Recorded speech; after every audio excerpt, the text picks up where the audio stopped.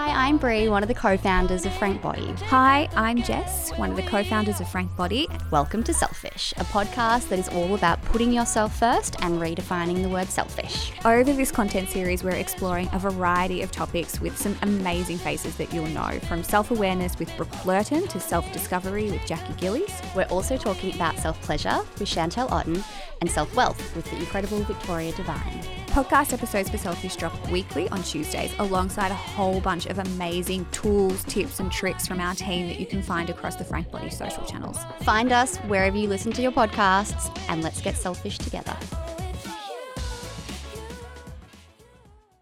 Hello, Bree. Although I'm feeling a bit hot after that conversation. It was that misty. We've just spent the last hour and a half talking with the wonderful Chantelle Otten. For those of you who don't know, Chantelle is a sexologist and psychologist and just all-round fantastic person.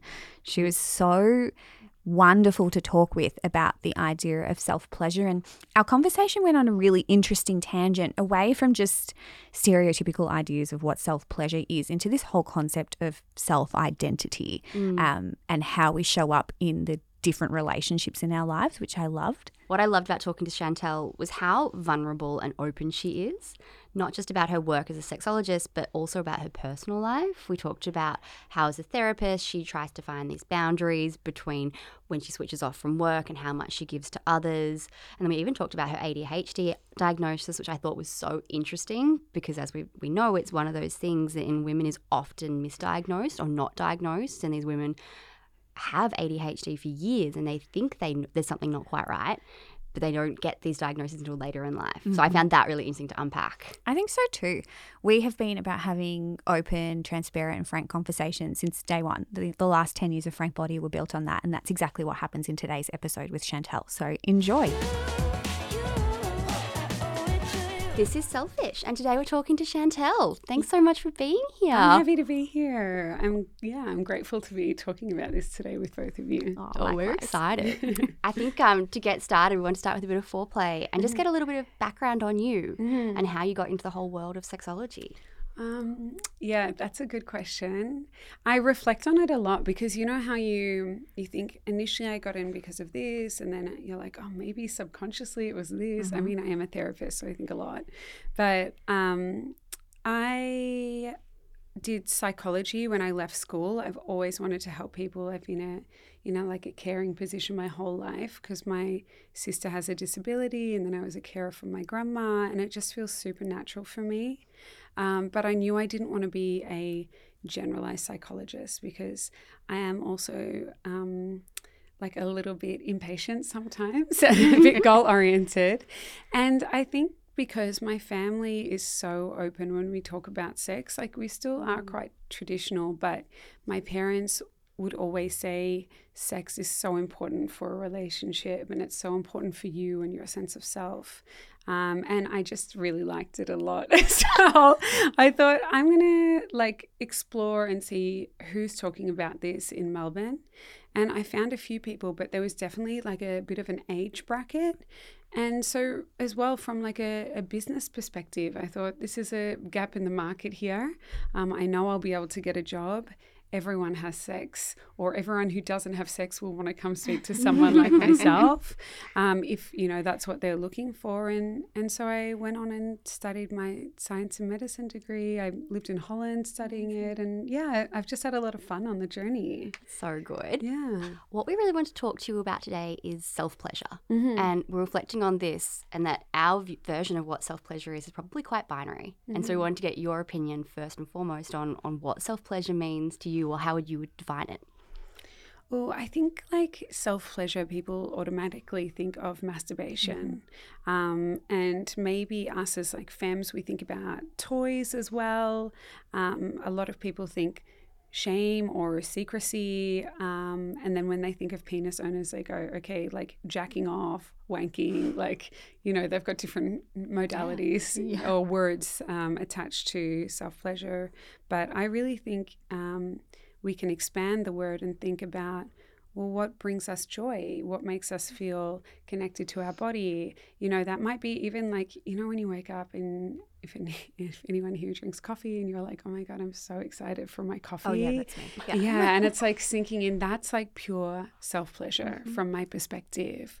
Or it might be getting out and smelling, you know, nature on a beautiful day, or when you've been cooped up inside the office. So I think self-pleasure is whatever you allow yourself to explore and give space to that's going to bring you joy and really fill your cup.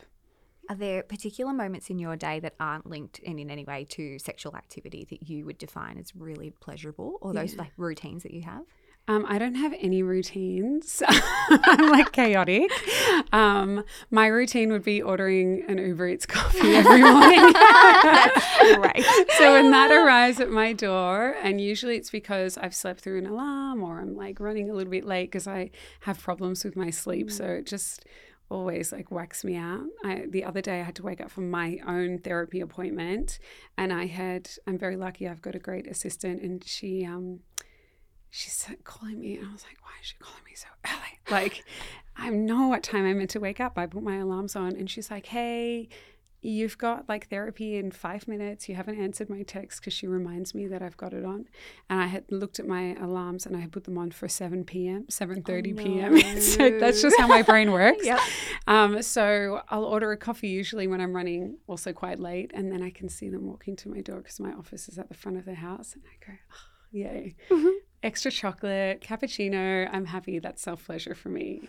Or snuggling my dog in bed or kissing my partner. Like, that stuff is all pleasurable for me. I know that you have lived between here and Holland. Would you describe there being a difference in terms of the culture and attitude towards sex in different countries?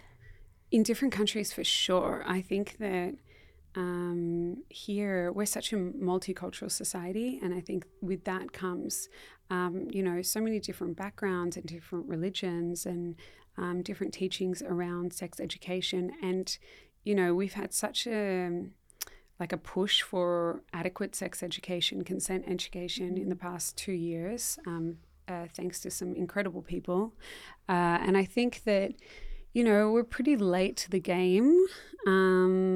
However, I would say we're pretty liberated because we've also had such a lacking experience in the past. Whereas I definitely know, like in Holland, you learn about certain things like consent, etc., from quite a young age. So in primary school, like age 4, you learn, can I ask for a hug, or like yes and no, and you know, maybe, and reading other people's body language. Doesn't necessarily all go smoothly, probably not, but you do learn those things a lot earlier, and there's more emphasis on that. I also think, you know, we learn a lot more overseas around the LGBTQIA plus community and different types of family dynamics and having communities raise you. So I definitely saw a difference. However, you know, when I've gone to Holland lately, I felt like things have maybe regressed a tiny bit. I don't know if it's the politics over there. I do know that there's some interesting things going on at the moment. I think we have a very different culture around dating here. And I guess equality in Australia is very different from my perspective. I do notice also, like on TikTok right now, that we're seeing a lot of like Aussie femmes going, hang on, you know, I worked hard and I'm looking for equality, but then they're also going, but then because I've started being so hyper independent, actually, like, if they're, you know, cis hetero, they're like, these guys are actually not showing up to the table in terms of dating or like being able to show you a good time. And, you know, just because I've stepped back doesn't mean that you also get to do less. Yeah. You know, have you noticed a little bit more conversation around like masculinity, femininity, all of that kind of stuff? Definitely. I feel like I've had girlfriends saying that men almost seem afraid to make the plans. Yes. Because women have become a lot more confident and they'll put forward a time and a date to be like, I want to meet here at this time. But then when they put that back on their male partners, they're finding they're not getting the same level of attention to detail or commitment. Yeah, I think it's so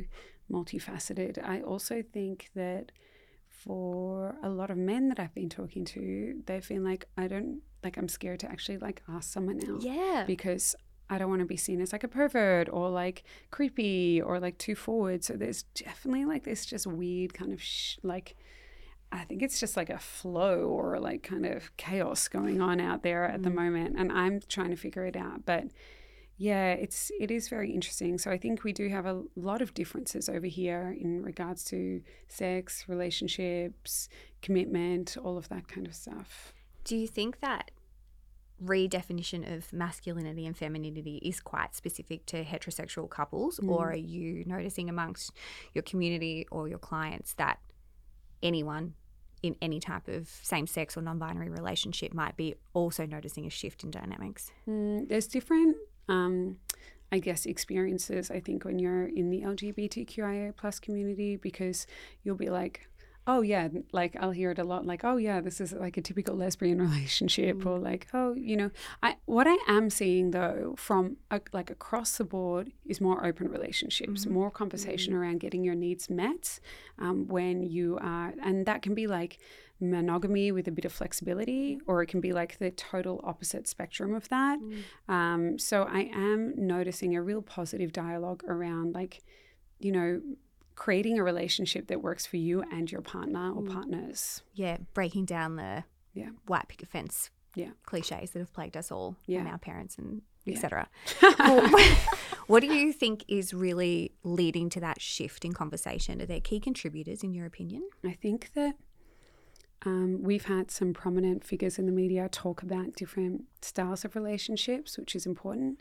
I think the rise of sex experts talking about, sex and then all the different dynamics that come with that, and then reducing shame and stigma and judgment around these topics has been really pivotal in, I guess, exploring this. I mean, non-monogamy is not new. It's very, it's ancient, to be honest, but because there are more resources out there and more people are sharing their stories, and I think that allows for people to go, okay, like maybe this could be for me as well, and it's not as scary as I thought it was.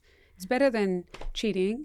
Lots of people experience 100%. Cheating. That's very, very normal as well, and I'm not judgmental as with infidelity either, but I think people are going, okay, well, I do have some options here. It's not just A or B. Yeah. Or if infidelity has happened, they can go, okay, well, let's reassess here. What do we need? Because obviously our needs aren't being met. Yeah, you're right. Like maybe not such a black and white response to infidelity as there might have been, 10 or even 30 years ago. If you go back far enough, it was just brush it under the carpet and don't say anything about it. And then it was kick him to the curb. Kick him to the curb. Yeah. And now it might be like, let's unpack why this has actually happened. Yeah. Do you think in general we're becoming a bit more of an open-minded and sexually liberated society? I think when it comes to infidelity, Esther Perel's work has influenced that a lot. Yeah. Love that. We love She's her. amazing. I think she's on our list of people one day we have to meet. Oh, yeah, we heard her speak years ago on a boat and then just became obsessed with everything, like her book, Mating in Captivity. I loved it, read it front to cover. It's wonderful. I think we both bought our husbands the Where Should We Begin cards. Oh, it's like, hello, let's have a chat. Hey, how are you feeling? How are you doing? I need to buy them, actually. Like, they're it really just good. reminded me, because I think they only came out this year. So, yeah, interesting. No, I think like people like that are sparking conversation. And then we have the rise of podcasts and also like just social media accounts. I think podcasting has changed a lot around this conversation for sure. Yeah, like the shame is removed, which is nice. Like I was going to say, like you've touched on shame a couple of times. Why do you think there's still shame linked to self-pleasure or to pleasure in general? Oh, I don't think people are talking about like self-pleasure that much, Like we do see sex toy sales like rising, and we see people talking about, how they love this toy, but they don't actually talk about their self-pleasure experience that often, and I definitely I'm obviously in a very sex positive bubble. People around me feel very comfortable, but I know a lot of my really close friends who have never bought a sex toy, and they're just like, we don't know where to start, and I have some people that my job first and foremost is to be very, very curious when people come to me, but also like remember that I don't know anything when someone's talking to me. So I look at my friends and I never go like, I wonder which one is having the best time, because I know that all of them will have something that they want to work on at some point. But sometimes I get surprised when I have friends that I think are like quite liberated on many, many fronts. And then they go, hey, like, do you have any spare sex toys? And I'm like, yeah, of course, like take this. So, and that's so surprising to me, because they're able to talk about politics, they're able to talk about partying, music, lifestyle. They've, got different presentations. They're very liberated, but then they have never, like, there's obviously some stuff there that has blocked them from maybe exploring that avenue, or it hasn't been accessible to them in the past. So I think with self-pleasure, if we take like toys away from it, I also think that we don't talk about pleasure for ourselves in general, because we're so in this rat race. Like I said to someone the other day, I just feel like I'm on a hamster wheel. Like every day I get up and I just jump in and I'm running until like 11 p.m. And then my brain's still running until, whenever I can conk out, trying to reset for a few hours. But that's just the way that our lives are at the moment. A lot of companies are hustling after COVID. A lot of people have no idea that they're allowed to pause, and they don't have to work like themselves into the ground to be unhappy, unhealthy, disconnected from the people that they love. And so if we talk about people feeling disconnected from self-pleasure, a lot of people feel disconnected from themselves, period, right now. And I think that's something that definitely needs to be broken down. Yeah, I think something you've spoken about before that really resonated with me is not so much focusing on the end destination and having a release or an orgasm, but just really slowing down with pleasure and it being more about what feels good. And is this just a moment of connection? You don't have to necessarily get to an outcome. Yeah, of course. Enjoying the journey is like the most important part. And I mean, what I just said ties into that. A lot of us aren't enjoying the journey right now in our lives. But then when it comes to self-pleasure, people go, okay, like I have time to have an orgasm right now. Or like, maybe if I like masturbated, I'll feel horny and then I'll be able to partake in like partnered activities. And then they kind of go into it and they're like, oh, I might have like 5-10 minutes. Like, and then they just put their vibrator on their clit and go for it, or they like wank and then they get it out of the way, and they're missing out on the arousal part of it. So the way that their body, their mind is reacting to stimulus, really noticing what's going on in their body when they are feeling stimulated. What's the sensory experience of what they're going through as well? What's their motivation for this? And I do think that there are many ways for us to slow down, but also for us to be connected to our sexual self-esteem as well. And so that's something that I talk about a lot in my clinic. And it's really interesting. I made a sexual self-esteem course years ago now, and it's so funny because I never promote it. I always forget. It's like my clinic. I always forget to promote it on my Instagram. But people consistently are buying it on a daily basis. Like they just find it in my links. And so many people want to know how to be connected to their sexual selves. Yeah. Can you explain a little bit more about what that is? Yeah. So we have self-esteem in general, right? So we're like, okay, like we got our nails done, or our hair looks good, we've had enough sleep, our self-esteem is good because we're feeling good about that, or our self-esteem might be suffering because we're run down, or we don't like the way that we look or feel, maybe we've been partying too hard, drinking too much, etc., and that might make us feel a little bit ick.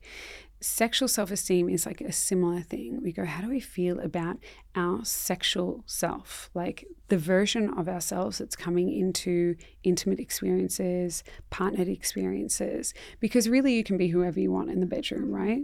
Like you just have to like switch it up. Some people, like this wild side can come out for so many different people, or this really timid side for someone who's super confident. Yep. Yeah, so true. And yeah, I think sexual self is really about how you are showing up within your erotic experiences, how connected you are to sexual stimuli. And that might mean, do we ever watch anything that makes us feel erotic or horny, or inspired? Do we listen to anything? Are we conscious of maybe exploring our body or dressing in a way that makes us feel amazing? Do we even know how to do that? Do we notice when we're putting like Frank body lotion on our skin, you know, or when we're scrubbing ourselves, like what is the feeling there? Or are we just kind of like, ugh, like let's get it over and done with, like, you know, get it out of the way? Yeah, I feel like that's for a lot of us, our general approach to life. And I think especially being a woman in this era, we're like one of the first generations to be doing it all, which sounds really fantastic, but I think it just means like burnout, cortisol overload, my God, hormonal imbalance, and no libido for a lot of people that I know. And how can people take a step back and not sacrifice the things that they're wanting to achieve, but also try and find some kind of equilibrium that means they have any kind of desire for sexual activity? It's like you have to make a really conscious effort. Yeah. And you have to figure out what that actually means for you. You can't just go into it blind. It's like going into, I don't know, like a pharmacy and buying every vitamin on the shelf because you're like, vitamins are healthy. Like I should just be doing this. You actually need to take a tailored approach. We know that if we take vitamins that we don't need because we, you know, have enough of that in our bloodstream, it's just going to come out anyway. So it's a waste of money. It's kind of like with our erotic selves, where is the barrier? What if you think about like your desire, for example, it's like driving a car. There will be some things that put the accelerators on. So it might be like, I've had a day off, or I've got a fake tan, or I've had 8 hours sleep, or I have a child-free home, you know, for a day or two. That might bring some acceleration to your desire. The car goes forward. And then you go, okay, I've got a deadline. Oh my God, I'm about to get my period. You know, I thought I was going to have half a day off, but no, some dramas happened at work and now I'm like super stressed. So these are breaks. I feel like people have so many brakes on, more so than they have their accelerators on. So what I do with people is really think about what can we do to take your foot off the brake here. So we try and eliminate a few of them so that we can have more accelerators there. And then, I mean, I look at sexuality as a whole. So my job is to be a detective into people's sex lives. I have to look at like the biological aspects, what's happening in their body, their medications, etc. The psychological, are there any underlying phenomenon there? You know, is there medication as well because of that? Are they good, bad, or do we need to switch them up a little bit? And then we look at like sociocultural, what's happening in your community, your environment, your religion, your family life, etc. And then interpersonal, your relationships with someone else, yourself, and maybe like friends, family, etc. How long on average would you typically be working with someone? Depends. Does it really vary? Individual? Depends. Like, I'm very good at my job. Some people I can like go quickly, like a few sessions. Some people will come in for one thing and then we figure out actually it's like nothing to do with why they're there. And some people I'll see for years because they like coming to me. Maybe we don't even talk about sex half the time.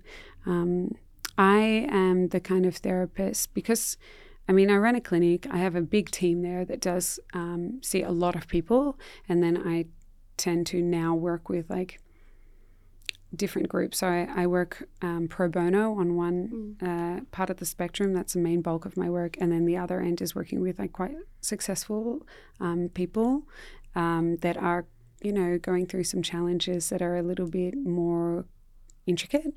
And so I really like the balance of that. But I would say that my patients tend to be a little bit more long-term because they're a bit more complex. Yeah, but for some people quickly as well. I like what you were saying before about the sex self-esteem and this idea that it is a skill that you can build. I think sometimes we think that sex and sexuality is something you should just know how to do and you should just know how to have an orgasm because it's human nature. But I think for a lot of people, it's not as easy as just rubbing your clit or jumping up and down.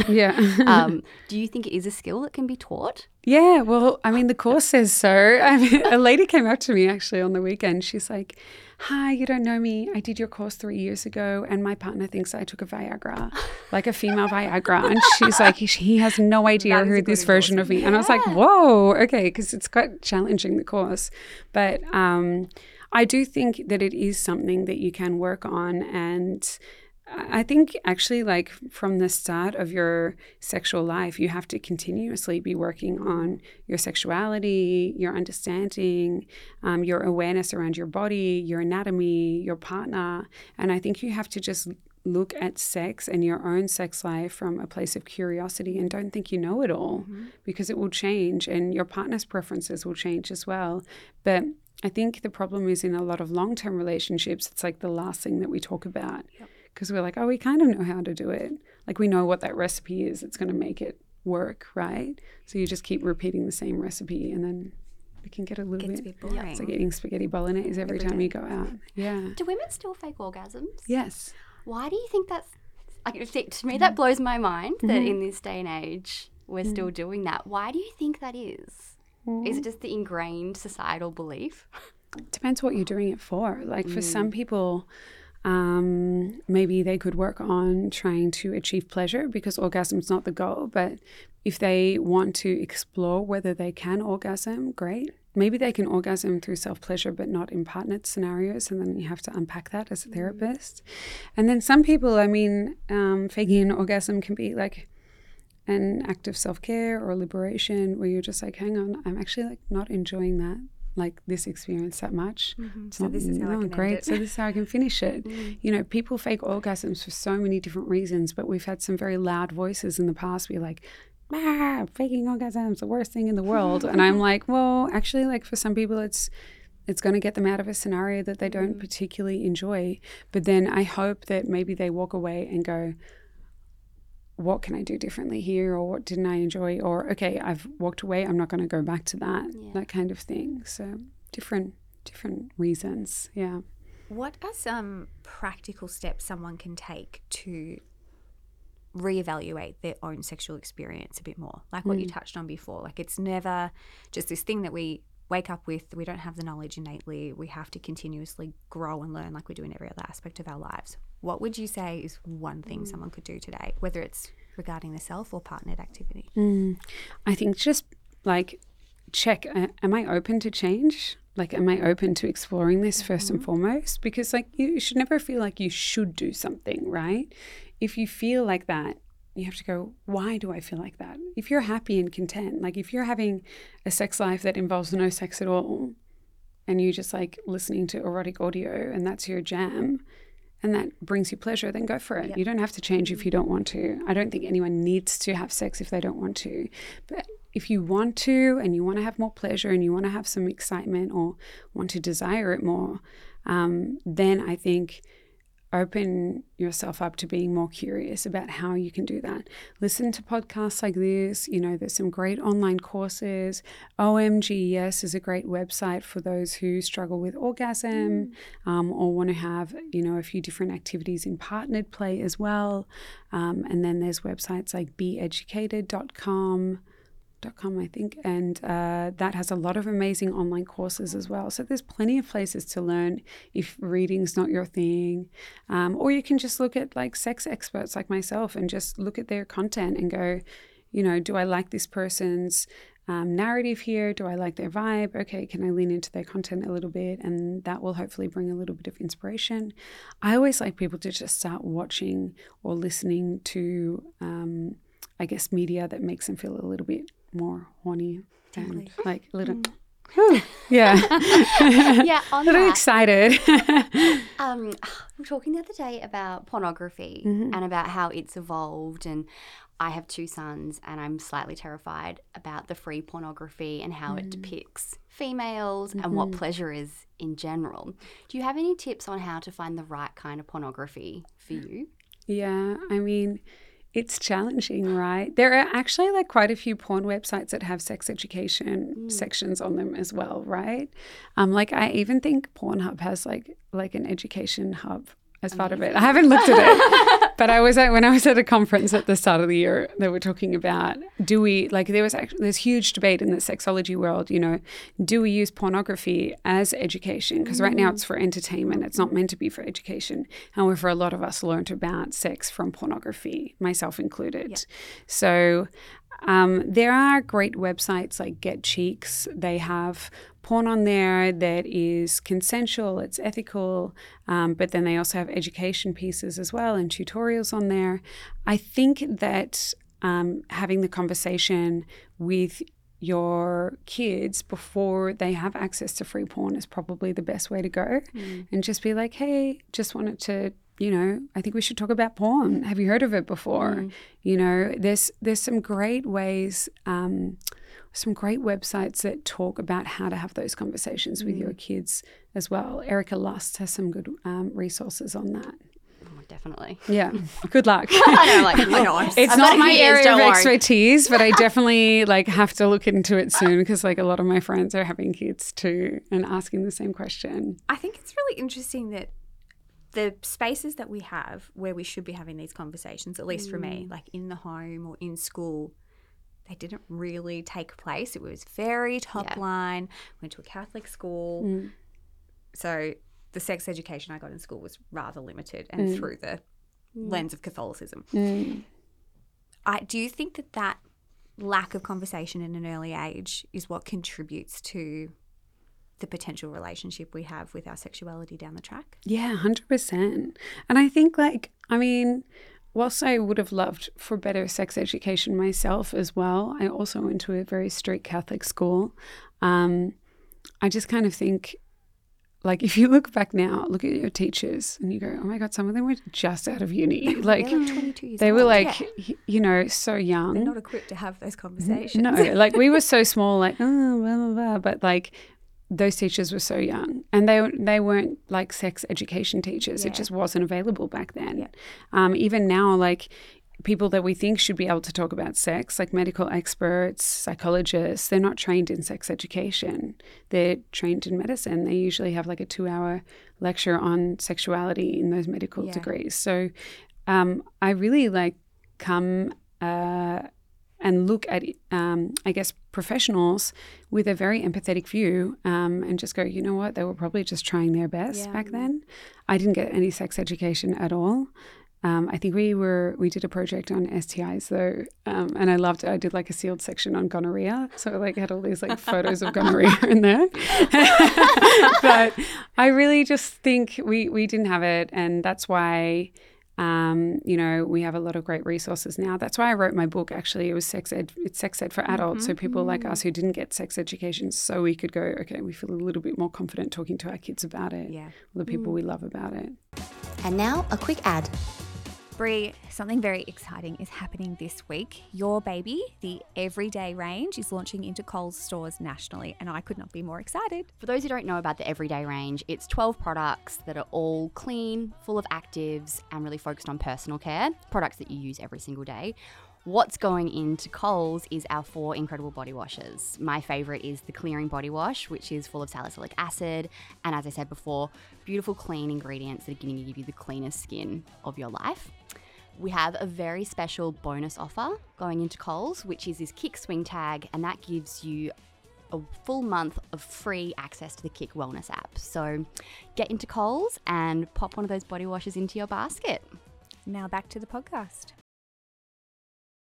Are you seeing a shift generationally between your clients that might be, over 35 and those coming through that are a bit younger and accessing more information on social?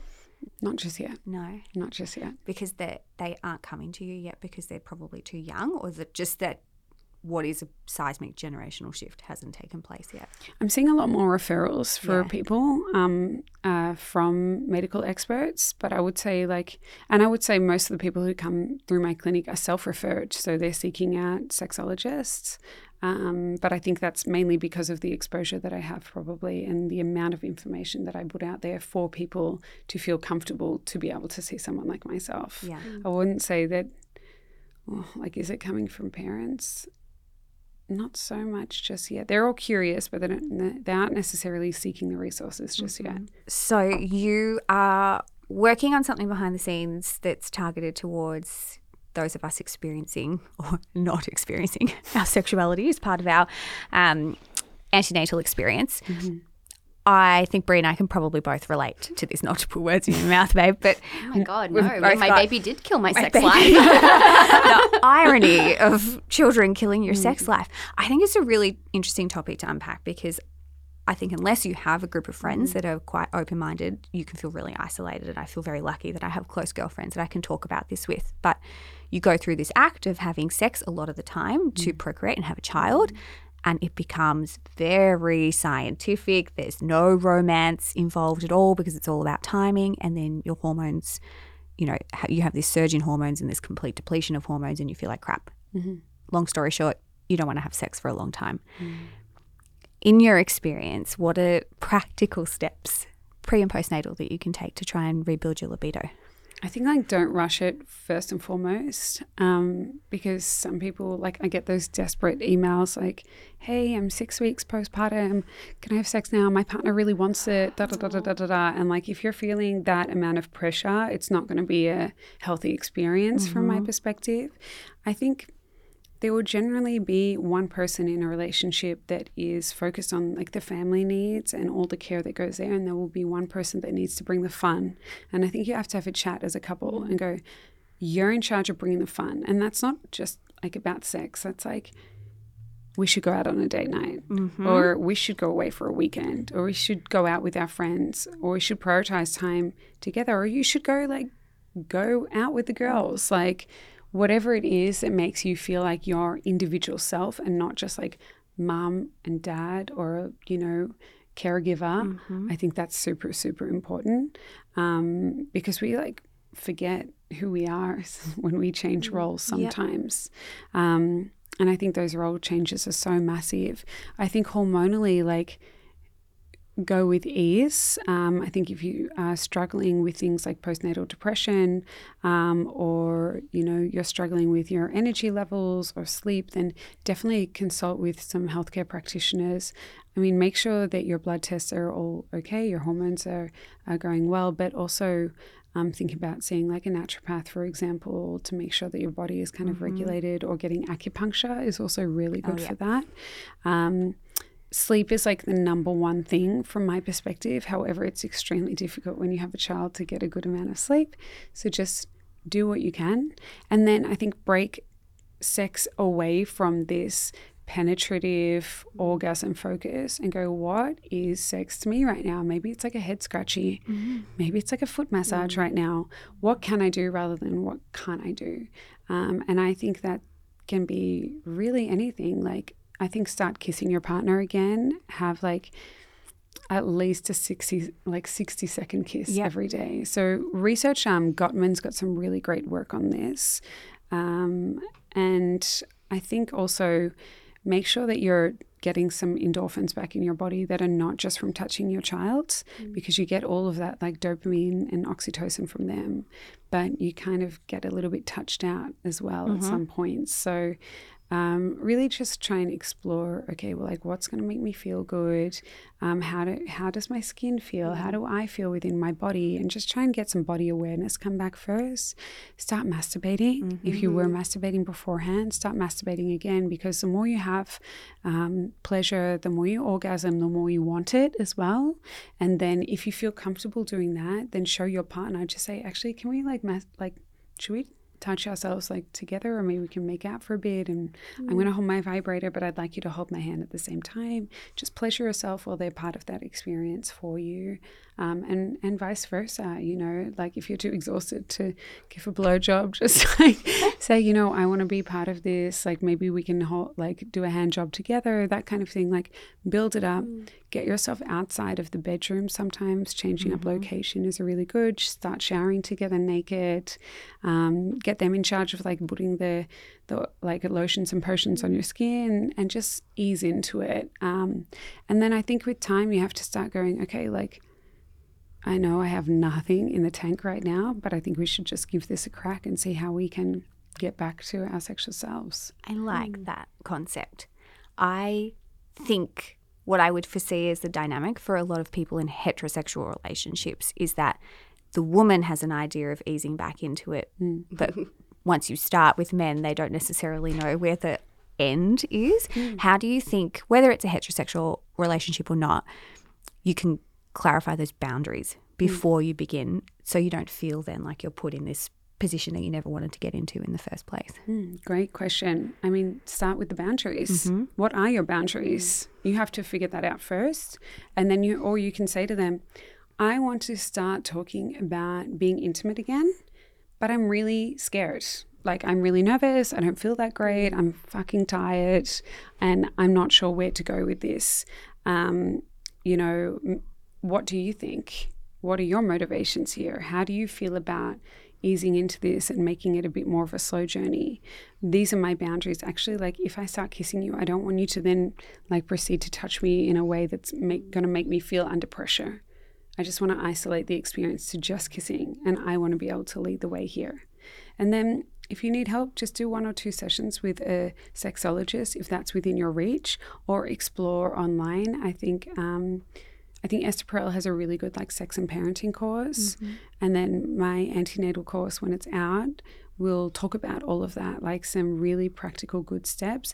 And then they have, I mean, I've written so many conversation starters in these modules around what you can say word by word to your partner, worksheets, etc. So you can just feel like I'm taking over the progress rather than you having to lead the progress. I love that. I think for me, what I found was having those conversations, and as you said, like being on completely different levels. I remember my husband, bless him, when I was really pregnant, he bought me a pearl G-string and pearl bra, and I was like, you expect me to wear these when I'm 7 months pregnant? And we had this really beautiful conversation where I was like, I did not feel like a sexual and did not feel attractive. I didn't feel like my body was my own. Yeah. And he was like, to me, you're still my wife and you're still really hot and really sexy. And I was like, it was an interesting conversation to have where I'm like, explain to him how I feel in my body. That's really cute.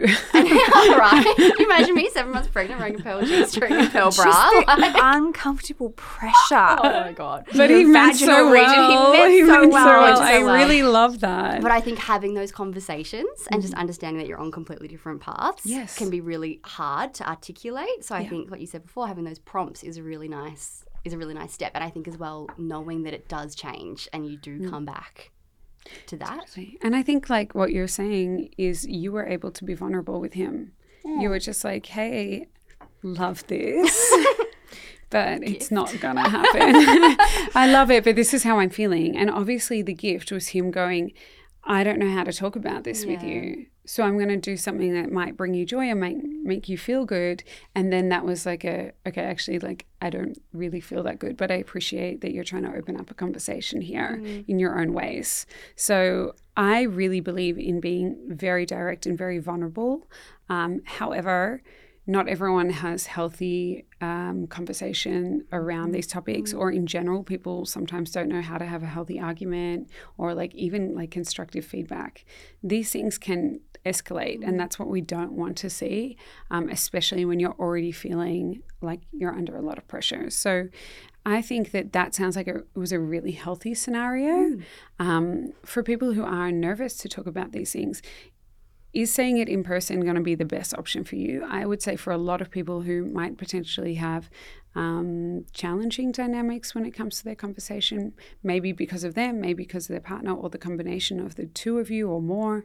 I would say my preferred way of going about it is writing a letter and saying like, hey, I wanted to talk to you about something. I don't know how to say it in person. So I've worked on this letter. I've been working on it for a couple of weeks now, and I've really articulated my feelings here. And that might mean saying something like, I love you so much and I appreciate our relationship. You're going to be, the best partner during this time for me, or like, I just don't know how to talk about this topic with you because it makes me feel a certain way. I would love if we could try this and this and this. I would like to know your answers to my questions around how you're feeling, what your expectations are, what you think would be appropriate. And can you answer paragraph by paragraph to me within the next 3 weeks or so? And then I'll read it, and then maybe we can talk about it, or we can keep going back and forth in this way until we feel like we can talk about it in person. I really love that. The meeting someone where they are, I think is really a really big part of that concept, and not expecting someone to communicate in the way that you do. I want to shoot a look to someone off screen about how many conversations we've had around this with partner dynamics. A lot of men don't know how to They don't know. think on the spot, right? Like they need time to really digest this. And I think a lot of women, we speak very like emotionally sometimes, and we might be like, bah, and then actually what we're trying to say doesn't even come out a lot of the time. So then we walk away and we're like, fuck, we've created something that we didn't want to do. So that's why I'm really about mindful communication, and that's why I like writing letters. Yeah, I'm a big You love proponent writing too. letters. I do, because I realised that I would spend time thinking about a problem, and I would give myself 2 weeks or something to think about how I wanted to articulate it, and then turn up in that moment. And then I give them 2 minutes to craft their response. I realised how unfair it was, and I needed to take a step back and give that person space to then craft their response, and then we would go back and forth, and the dialogue became much healthier and more productive rather than an argument. That's beautiful. It takes a while, though. I think It takes years to get to that place. Yeah. And Years. I'm really a big fan of love languages, even though it's a bit cliche. I think there's, love love like languages. there's an element of understanding how the person you're with, whether it's a friend or a romantic relationship, likes to communicate and how they show their love. And I try and take that into those conversations or those dynamics as well. That's great. Anyway, getting off track. I wanted to ask you, because we're talking about selfishness or selflessness. As a therapist, do you find you have to give a lot to your clients, and how do you put in boundaries to make sure you're not giving too much of yourself to others? So funny. It's very difficult. There's no boundaries. No. I mean, I see a therapist as well. So I have a therapist that I see every week. And I try different modalities of my own therapy so that I can be the best version of myself. But it is really, really hard. I have very strong boundaries with people that I don't know, because often I'll have people run up and be like, oh my God, I've got to ask you all these questions. And I'm like, then you should book a session at my clinic. I think that would be really appropriate. It'd be like, you guys talking about skincare or like coffee, beans. And you're just like, all the time. Yeah, I don't want to talk about it. I think at the end of the day, like it is my job. And a really interesting thing is my friends actually don't ever ask me about sex. Yeah, They're just there. They're my friends. They want to have fun. Yeah. When I catch up with people that are more like, they're friends, but they're not like in my close circle. My circle's like really tight. And obviously we have a lot of things to talk about that isn't about my work. Then it flows naturally. But I am actually quite an introverted person. So I tend to hang out with people that talk a lot more than I do. And I just sit there and listen. Yeah, and they flow with me. My people are like really, they know my energy and they honor it. They know I'm extremely quirky. So they just let me go, do my thing. With people that are friends but like not good friends, they'll be like, tell me everything, like what's going on for you, what's happening at work. Oh, I don't actually have like news apps on my phone, so I don't know when, for example, an article comes out about me or one that I've participated in comes out. I don't see where my face is ever. And I think for a lot of people that I know, they're like, oh, you've been everywhere recently. And I'm like, oh, really? Like, I have no idea. And they're like, oh, you were talking about this here. And I was like, oh my gosh, because I write so many articles every week. I don't know where they go and how they present. So it is really interesting. I usually say, I don't want to talk about work with people. I'm like, I don't want to talk about me. I don't want to talk about work. Why don't you tell me about you? What's keeping you busy right now? What are you excited about right now? I really, for a while, I went into this place where I was really shut down and I just didn't want to talk to anyone. And then I thought, actually, I need to relearn the art of conversation so that I can twist things in a different direction. I was like, I remember calling my friends and being like, I don't know how to have a conversation with anyone anymore because all of it is so... I have to give so much energy to people and I'm not getting enough back right now. And I just feel like the exchange is off because I'm always riding the edge of burnout as well. So it is a work in progress. I would say I definitely don't have all the answers for that. I can dish out advice. Can I take it? It's a little bit of a different, like you can't always like get your needs met in that area. But my therapist is really good with that and at challenging me and like unpacking like, what do I need to do to make my life a little bit more enjoyable from an energetic perspective as well. What led you to delete all the news apps on your phone? I think that I knew what I wanted to pursue in terms of news.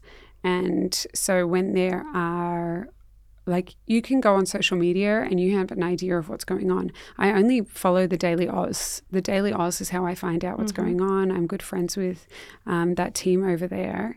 And I found actually when their Instagram started, I knew what was happening in the world that was going to be of interest to me. Yep. Whereas I would go on my phone and they would have like the news app at the top. And every day I was just targeted with mum of 3 gets killed, you know, domestic violence here, da-da-da. And I already deal with people like that in my work every day that I was just sad and drained. So I decided to delete all the apps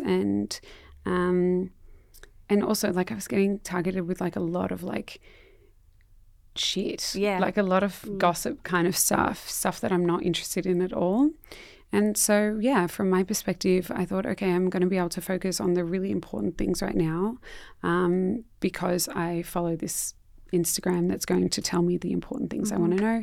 My partner is very involved with the news and really understands what's going on in the world. So, he will be able to tell me as well and fill me in on the background to these things. But I like researching things. If something like sparks my interest or I go, okay, this is happening right now, I will deep dive on that. Yep. I like it as a concept, and Brie knows this about me. Like, I deleted social for a really similar reason. I think it should be sparking a big conversation about self-pleasure and how the things we do every day or the world we curate for ourselves either does or doesn't create enjoyable moments for us, whereas we just go to the extreme. And self-pleasure means masturbation, it means sexual activity, but for me it's how my world exists from the moment I wake up. Yeah. Are there other things that either of you do, Brie or Chantelle? You're on the interviewee panel now too. Like, that are part of your daily routine to make you feel better? Yeah, I do. I listen in the morning. First thing I do when I wake up, like, it sounds, okay, maybe I do have a few routines, but when I wake up in the morning, I will listen to more of a nonfiction book around, like, literally glowing up from the inside, my brain, etc. Different ways on how to be like a good boss or like podcasts. And that's the first start of my day. And then at the end of the day, I will listen to fiction so I can go to sleep with like a nice fantasy in my mind as well. I like that. Yeah. Mine is all about the things. Like, I love little things like a silk pillowcase and really quality bedding. I like expensive tea. I like expensive hand wash. Like, the small things that I like to elevate. That's, little pleasures for me. Like a thing you're going to do every single day, so make it really good. Yeah, that's what I'm about. You like the sensory experience. I am. I'm such a thing. Like, I love cashmere. I love silk.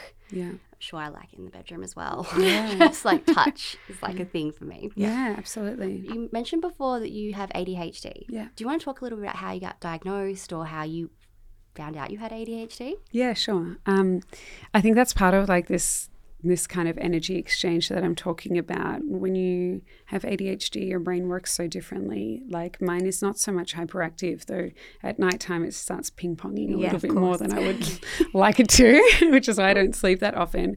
I feel like, where is that energy from? Like, I wish I had that at 3 p.m. Right, where were you Why at is 2 it- p.m.? Why is it happening now? It's 2:30. But if I look at my family, I think all of them have ADHD, except my mum. But we are all pretty high energy. There's 6 of us. And if I look at my dad's extended family as well, it's definitely there. But it was always kind of like my dad would be like, oh, yeah, I think I have ADHD. Like, it was just kind of more of like a joke. It wasn't taken seriously.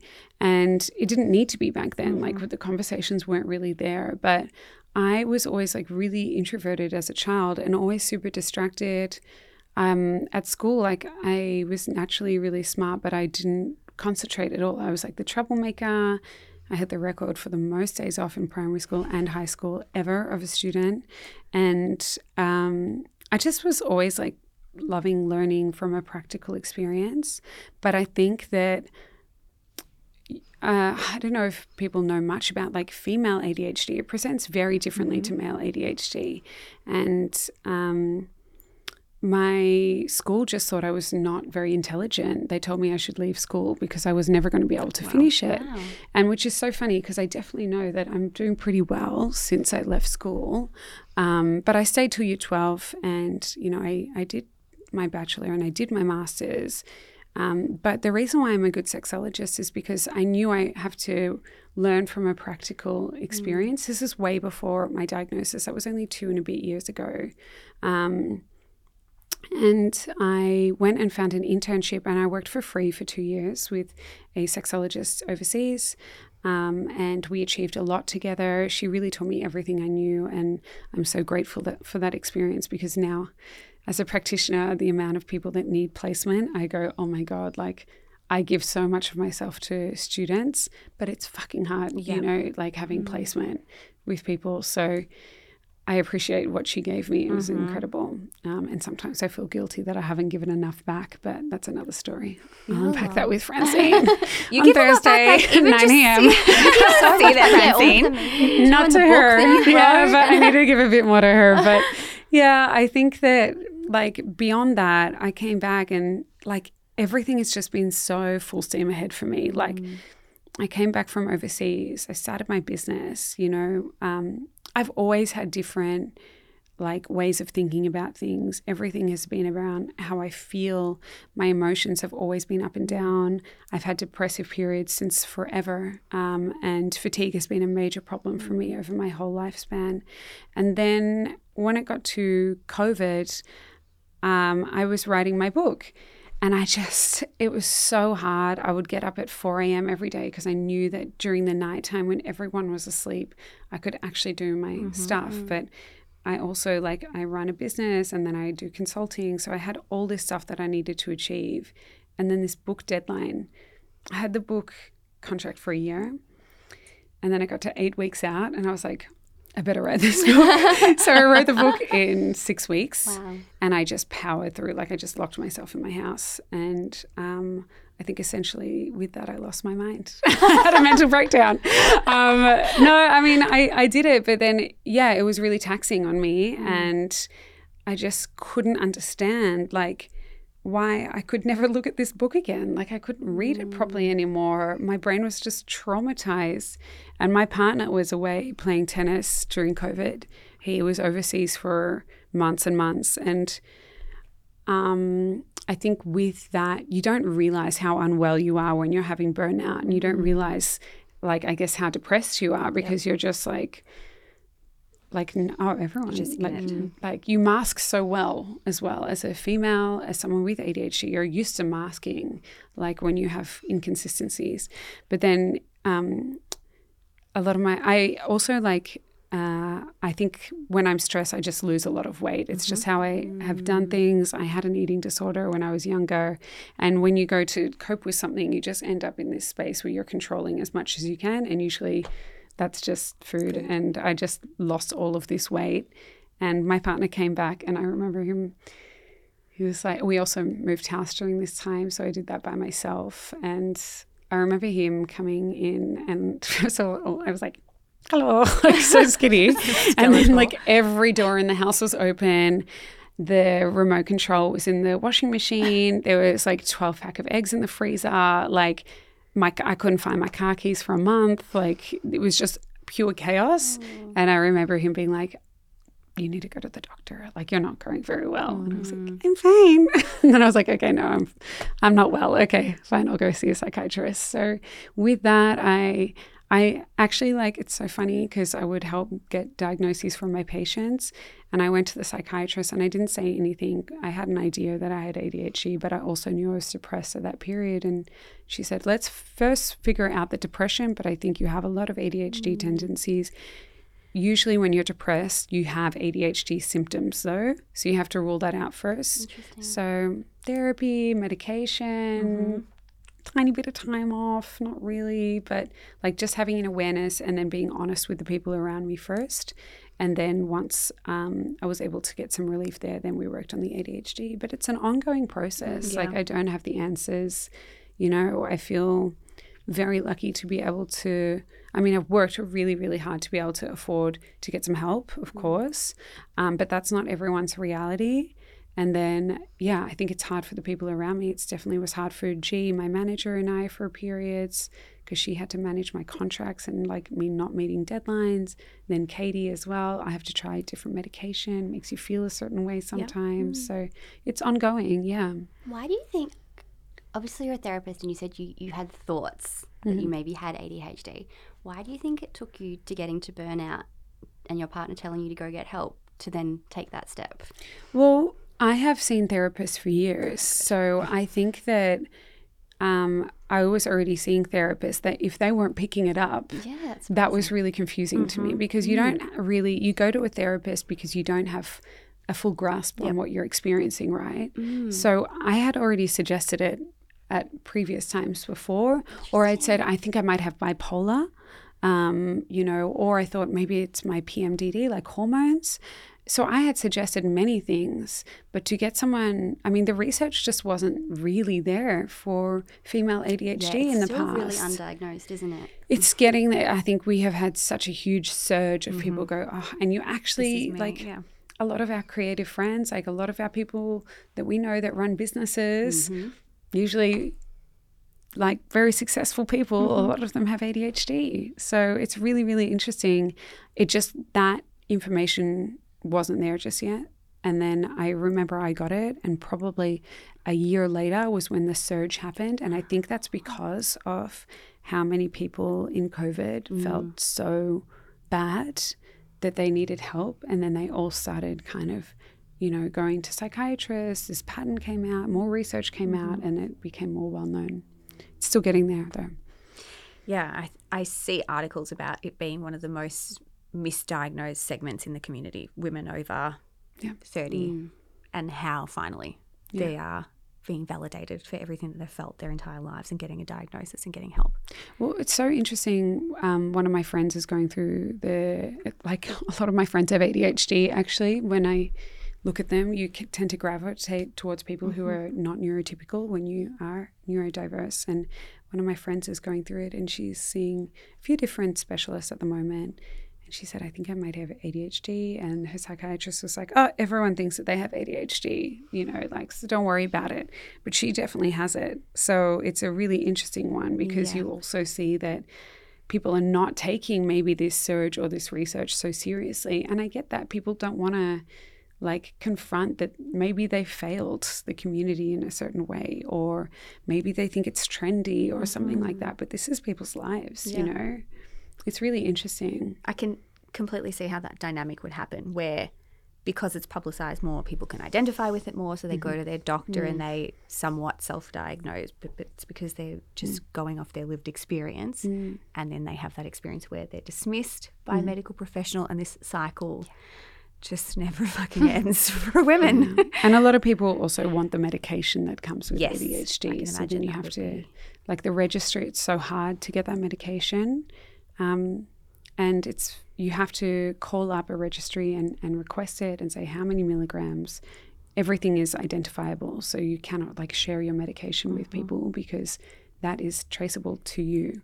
And I think that's really important. But I know that bottles of ADHD meds are going on the black market for $800 a bottle right now. It's so interesting. Yeah. I know because I have a lot of people asking me for mine. Oh my God. But they're not getting it. You're not getting those. I need it. So I could chat to you all day, but I know we can't keep you for too much longer. So just a final question to ask you, which is, what does it mean to you to be selfish? Oh my God. How do I interpret that? That's such a hard question. I think my perception of this is quite warped, to be honest, because I think I'm quite a giving person. But then I wish some people in my life were more selfish. I wish that they took time for themselves, because they just run themselves into the ground.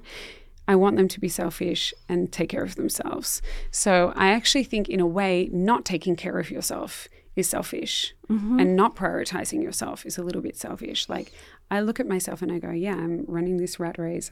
Sometimes I'm working way too hard. Actually, I'm doing a disservice to myself, the people I love, the people I take care of, by not looking after myself.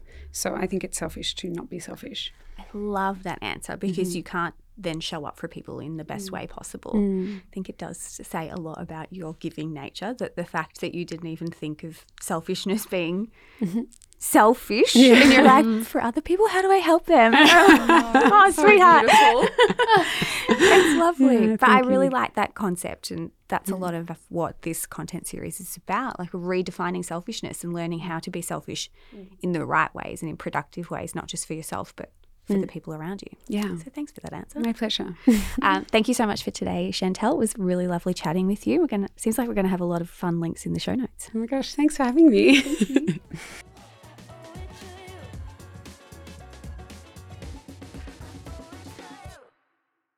This episode of Selfish was recorded on Wurundjeri land. Always was, always would be Wurundjeri land.